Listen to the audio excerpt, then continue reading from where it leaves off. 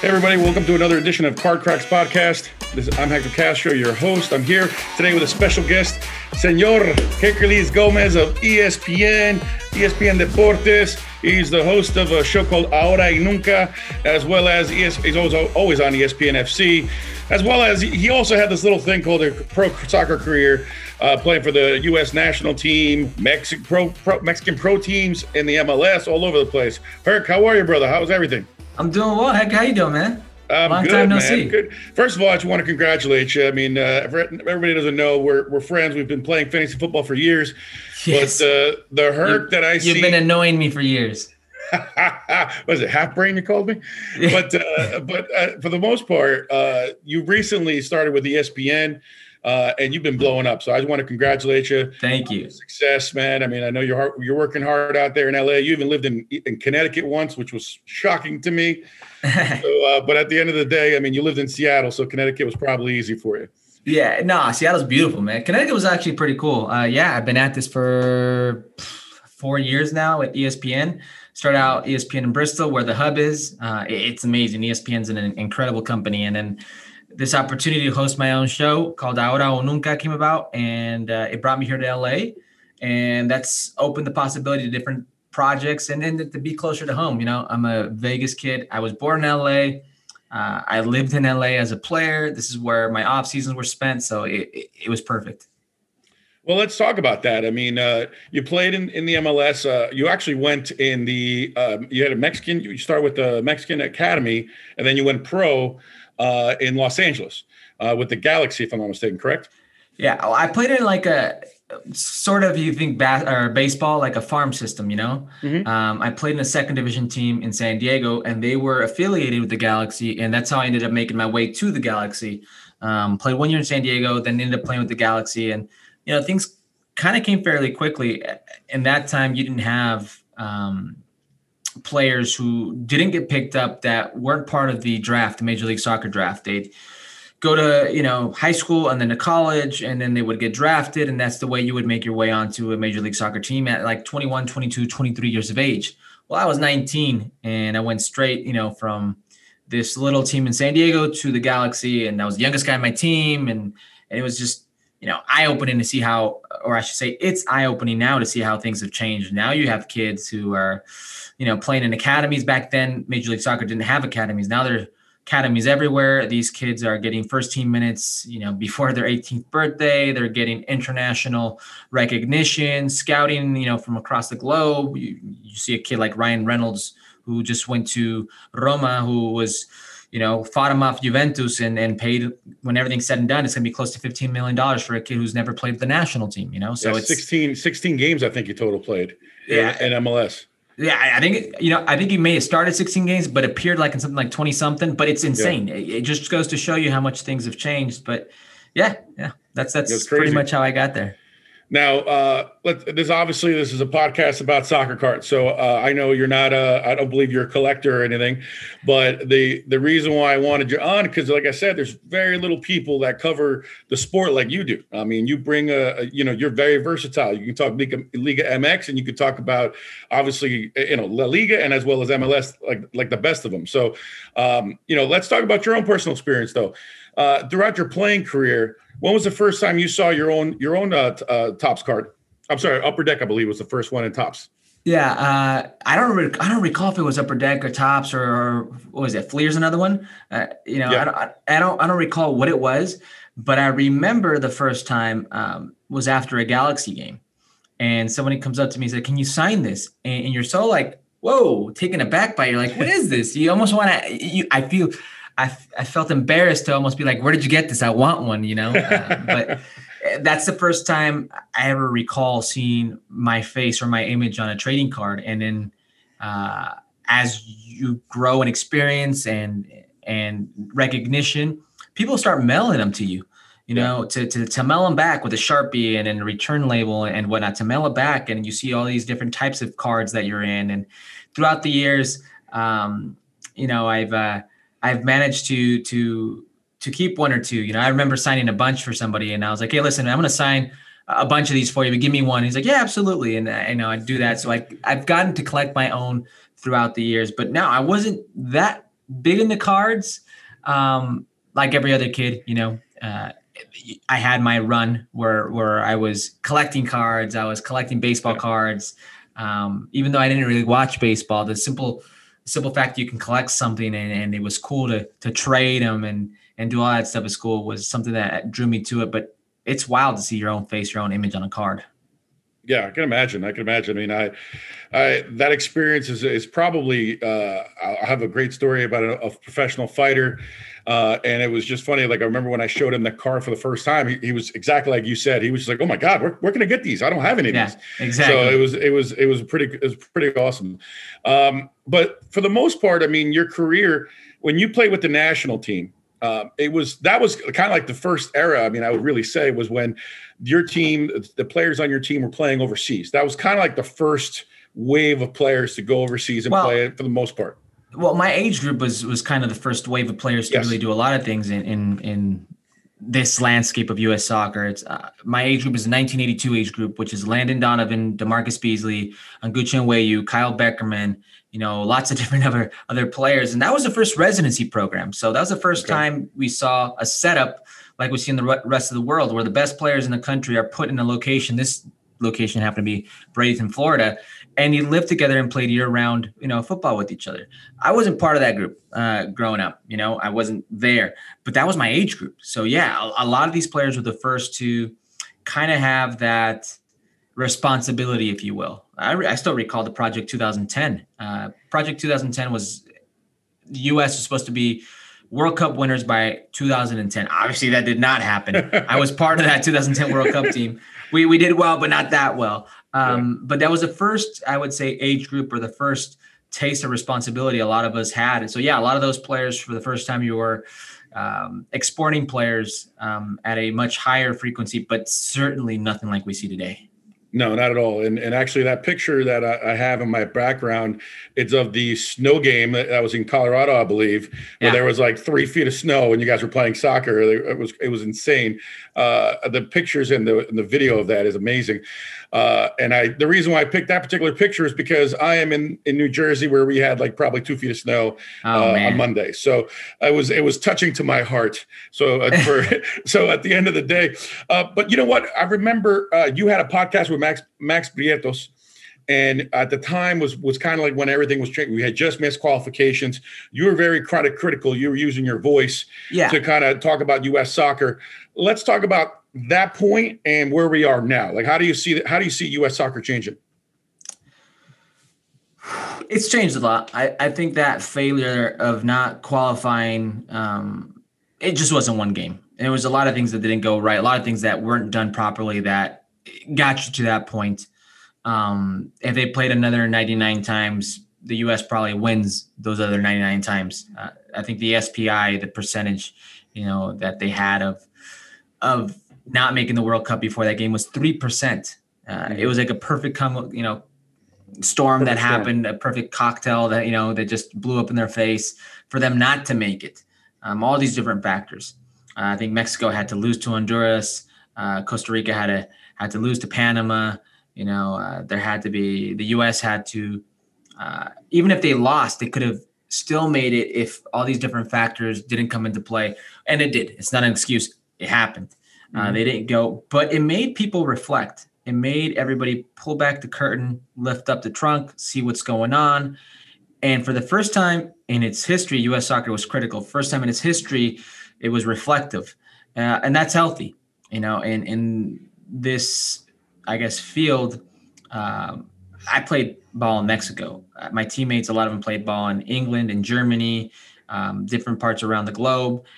And the media is very different. The media isn't dependent on access by the federation. And some of the media at that time was dependent on that access, so they wouldn't be as critical. I was in a position, thankfully, where I didn't depend on access. I'm part of the world leader in sports. So I say what I want because that's what they pay me to do. So I was vocal, I was honest, I was upfront, and, people started jumping on board and holding the right people accountable. And since then, there's been a lot of negativity with the team, but since then, I could say the last year, maybe 13, 14 months, things seem to be turning around. There seems to be a great generation. There's going to be a lot of optimism, and it's about now seeing the fruit of those labors, seeing if what they have done to rectify it really works. I think they've changed. Before, they kind of laid back. They use a lot of the same players. One or two faces might have changed. Now they kind of just, like, Josie's the only one that's still flirting from the previous regime. And I think they've been out getting these young recruits. It feels like you said Project 2010. I feel like right now we're in Project 2026. It's a good timeline. That's honestly my first date of really expecting them to do something, really putting pressure on them. Like they should make a decent run. And what I mean by decent run is they got to get out of the group. They got to try to surprise, maybe win that, that knockout game. But if they don't, I don't think too many people will be upset. It's a very young group. But 2026 here in the States, a lot of those players will be in their prime. A lot of those players today are at, massive clubs, Barcelona, City, Dortmund, Leipzig, all these big clubs around the world are garnering all types of attention. That's the real test. That's the real bar to measure us as a footballing country. That brings up a great point now that I wanted to turn a little bit. Let's talk about our professional league here in the States. MLS has always kind of been a league that's it's very similar to Mexico, where the talent stays within. Very little gets sold.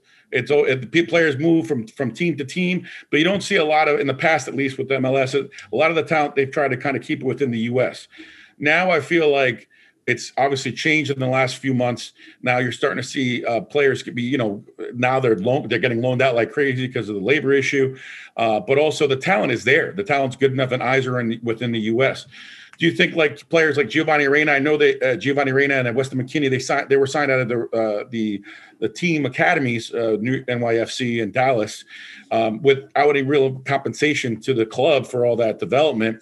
Do you think that kind of turned heads now, seeing their success, and they're like, we can't do this again?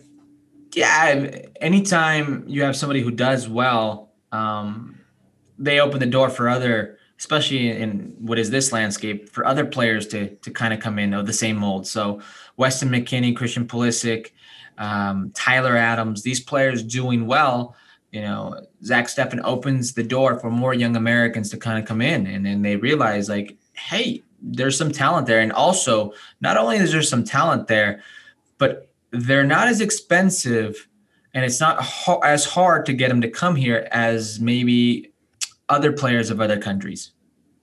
Do you think the MLS now is considered a selling league? I don't know if it's because of its COVID or if it's just. No, I don't know if it's a selling league, but it's for the first time in my recent memory, Hector, it's a participant in the world's market, in the global market. So that's important. I don't think you should strive to be like a Brazil with the talent of players, or an England, but you should strive to be like Uruguay, Argentina. And what I mean by that is you should want to export as many players as you can, as young as they can be, to rub iron, to rub shoulders, sharpen iron with the world's elite, with the idea of that increasing your pool, which increases your talent, which increases your chances of actually doing something as a country. Now let's talk about Liga MX.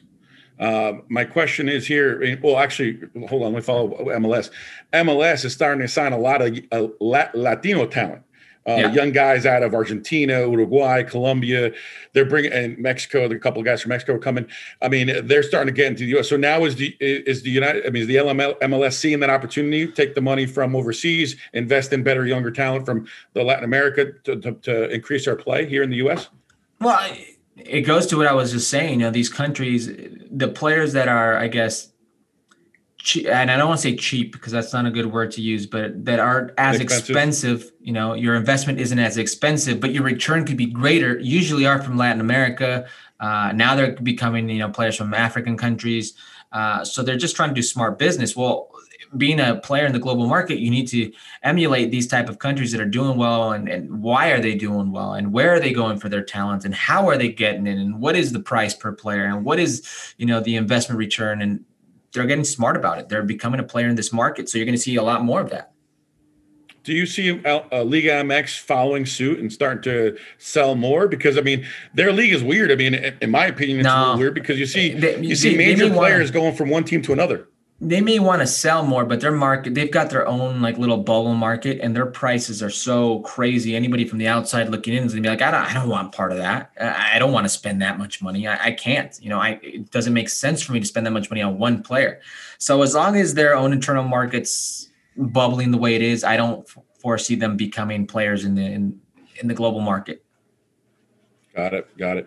And how do you think this all will work out? I mean, besides like I said, when you guys were growing up with Tim, Landon, Clint, and now with the way our national team is shaping up, playing outside of the United States, how do you think this is going to shape up for Mexico? Do you think like the future? Let's fast forward to 2026. How do you think that's going to land up with our kids playing overseas in Europe, and you have Mexican kids still playing in Mexico? Do you think that's going to change at all? The level? Well, what needs to change in Mexico is that it can't be you have to become a top player in Mexico for you to leave, and it can't be when you leave they sell you for a lot of money, because if that's the way it's going to be, there's not going to be a whole lot of transfers in Liga MX, and your talent's going to be developed only within, and that'll only take you so far.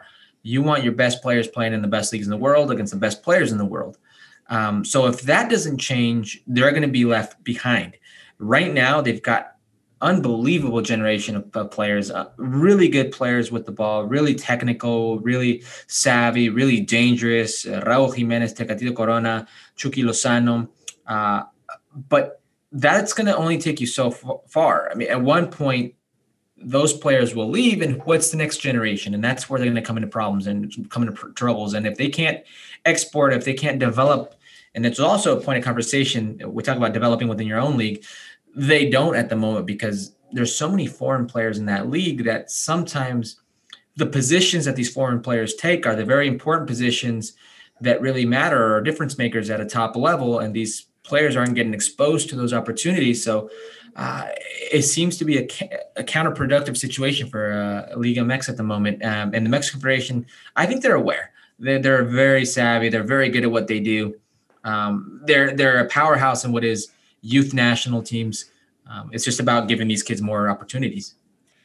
I've done some research on some of your previous stories and podcasts, and you got some crazy ones of, from you acting as an agent and envelopes of cash and all that good stuff. So I don't want to get too deep into that stuff because we'll be here all day. But you know what? From a soccer card standpoint, the market's extremely young. It just started up, heating up over, with COVID. Now, from you being on both sides, as far as being involved with Liga MX and then the U.S. national team, give me like your all-time Mount Rushmore of players that are up there, because I mean there's a lot of and a lot of talent that people don't give recognition to right now, really underrated. Give me your Mount Rushmore of the Mexican side as well as the U.S. side. All right, Mexican side is Cuauhtémoc Blanco, Jorge Campos, Rafa Marquez, Hugo Sánchez, Chicharito. Those are that's my Rushmore. On the Didn't US, you tie him at one point, Chicharito? Yeah, Golden Boot in Mexico. That's right, baby. That's right. Yeah. Herculez Gomez, right here, guys. People may say what they want about him, and they can have their opinions about him, but you can't deny the guy's records and statistics. It's unheard of. He's got the most amount of goals ever by a Mexican player on the national team. So it's got to be respected, and he's played at the highest of levels. U.S., we have Landon Donovan, Clint Dempsey. You have Claudio Reyna. You have Casey Keller for me. And I know people don't give him his credit, but he's, for my money, one of the best, if not the best goalkeeper the U.S. men's national team's ever produced. And the fifth there, if we can get a fifth in, is, let's see, I got Casey, Landon, Clint, Claudio. Whoa. What Tab? Tab's a very good very good shout. And I think Christian's definitely flirting, because I've seen very few, if any, probably just Landon and Clint do what he can do with the ball. Mm-hmm. Now, I mean, I know you're a big fantasy guru. Most people don't even know that fantasy football. I mean, you're commissioned. One of the things that we do in fantasy football, we find those prospects. Herc, we try to find those golden gems. Um, Give me some guys that, in your opinion, that we should be following and maybe investing in for the long haul, because you see some special out of these guys. I mean, we have Pulisic, you have Gio, you got Weston, Josh Sargent, Musa. So I mean, like, who do you like? Musa's a good player, man. You know what? I really like Tyler Adams. I think he's a future U.S. men's national team captain. I think there's a special group. The crazy thing is, it feels like every other week there's a new name popping up. You know, yeah, like Matt Hoppy, baby. Yeah, it's all about Hoppy. Yeah, Matthew Hoppy. I mean, today it's Tyler Adams, it's Christian Pulisic, it's Gio Reyna. Tomorrow, it's Musa. Tomorrow it's Tyler Adams. Matthew Hoppy. The next day it could be some kid we've never even heard about. You know, Caden Clark, who's getting some minutes at Red Bulls, who's already promised to Leipzig. So it's one of those things, that I was talking about, be a Uruguay. Because I could tell you right now, my favorite player, and the one player who surprised me, is Weston. Weston is a kid that I thought was a good player, very Jermaine Jones about his business, but undisciplined. And since he's been in Italy, the way he's kind of shaped his game, the way he's taken a more disciplined approach to how he defends tactically and for his team, and not just go and hunt for the ball and, leave spaces behind him, drag people out. He's become a very complete player. He always had the ability to get into the box and kind of, connect and get on the end of things, but he's a player that really surprised me. I think those two are my favorite players on the national team just because of what they bring at the moment, Tyler Adams and Weston McKennie. But it's hard not to feel optimistic when you see on the offensive front with the players you have at your disposal and how young they are. Absolutely. Now, there's not a lot of talk here, at least with Liga MX. I mean, there's not a lot of card deals. I know they have stickers down there. Give me some players that you mentioned that there's some good talent down there. Tell me a little bit about some of those guys. If you can just list off some names, because I guarantee you there's a lot of people listening that have no clue about any talent down there in Mexico. Well, right now there's a player in Chivas whose name's JJ Macias. He's a forward. I believe he's like 20 years old. Good size, very good feet, very good in tight spaces, hits the ball very well with both feet, goal scorer, good brain on him in the final third. He's probably the most I'm optimistic about. There are a few other players that I'd say they may have something, but he's probably the most prime ready to make the jump. And that's a big issue, is that you look at young guys who potentially could stand out, and he's by default one of them. I think Chivas has two others that I really like that I think are very promising. Alexis Vega, he's very fast. He's very good in open space. He's direct.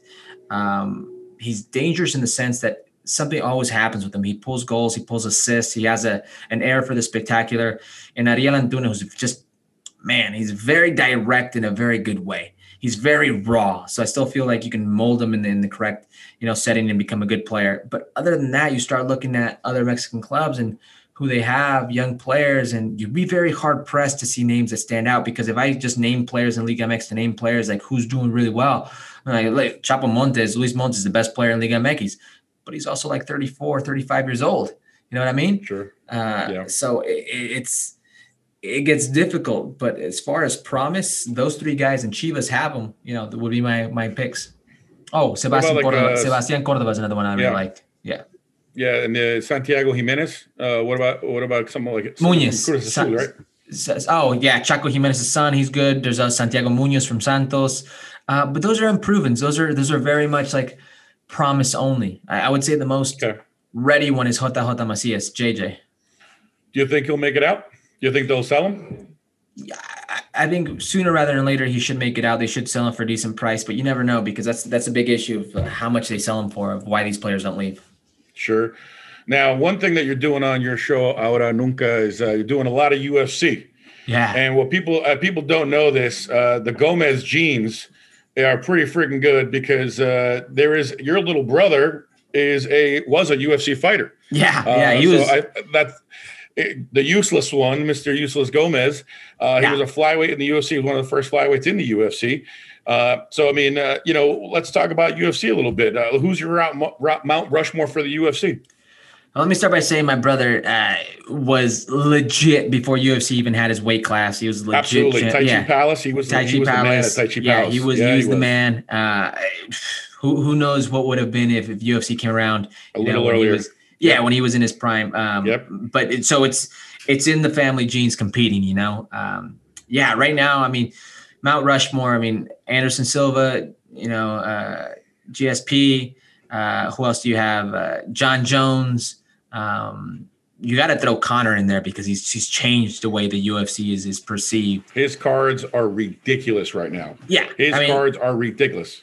Yeah. Within the last month, Hurt, UFC cards, you could have bought one for like $30 and a high-end, nice autograph card.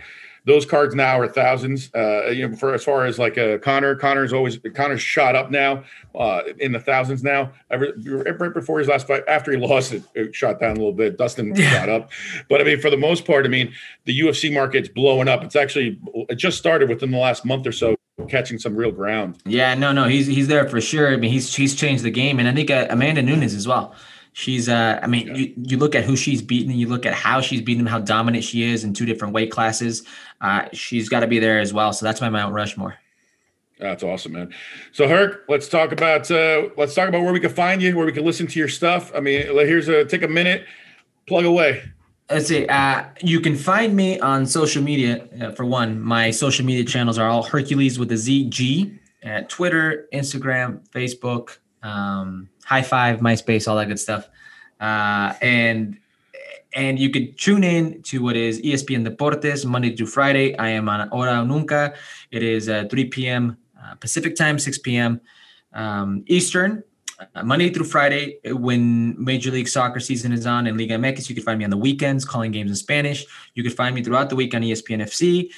And also, pretty soon we have a special project. I can't announce it yet, but pretty soon we'll have a special project coming in March that a lot of soccer fans will enjoy. So be on the lookout for that. And yeah, man, I'm an open book. If you guys ever find me on social media, just ask. Hector will tell you. I love football. I love mixed martial arts. I love a lot of different sports. So come at me. Yeah. No, seriously, guys, Herc is awesome, especially when you start jabbing with him. I mean, he'll take you down with the best of them, man. I've been taking jabs from him for years, and for a couple of those first couple of years I started playing with you, man, I was like, okay, I can't piss off Herc. It's Herc, big star and everything. But after a while, the gloves were off, and I was just like, it was fun going back. You and my brother were the most annoying people I've ever met in my life. So content, they used to share a fantasy football team. That's where the term half brain came from. Yes. They were co-managers on this fantasy team, and it was just. I still don't think he runs that team now. I still think he's got. No, he auto drafted, but the worst part is he won this year. So. Yeah, definitely. Shout out to Useless. Herc, thank you very much. I appreciate your time, guys. Make sure you follow Car Cracks on Instagram as well as Twitter. Herc, thank you very much. I appreciate it. Best of luck to you, and I'll watch you on ESPN, man. Best of luck, buddy. Thanks a lot for having me, Hector. Appreciate it, man.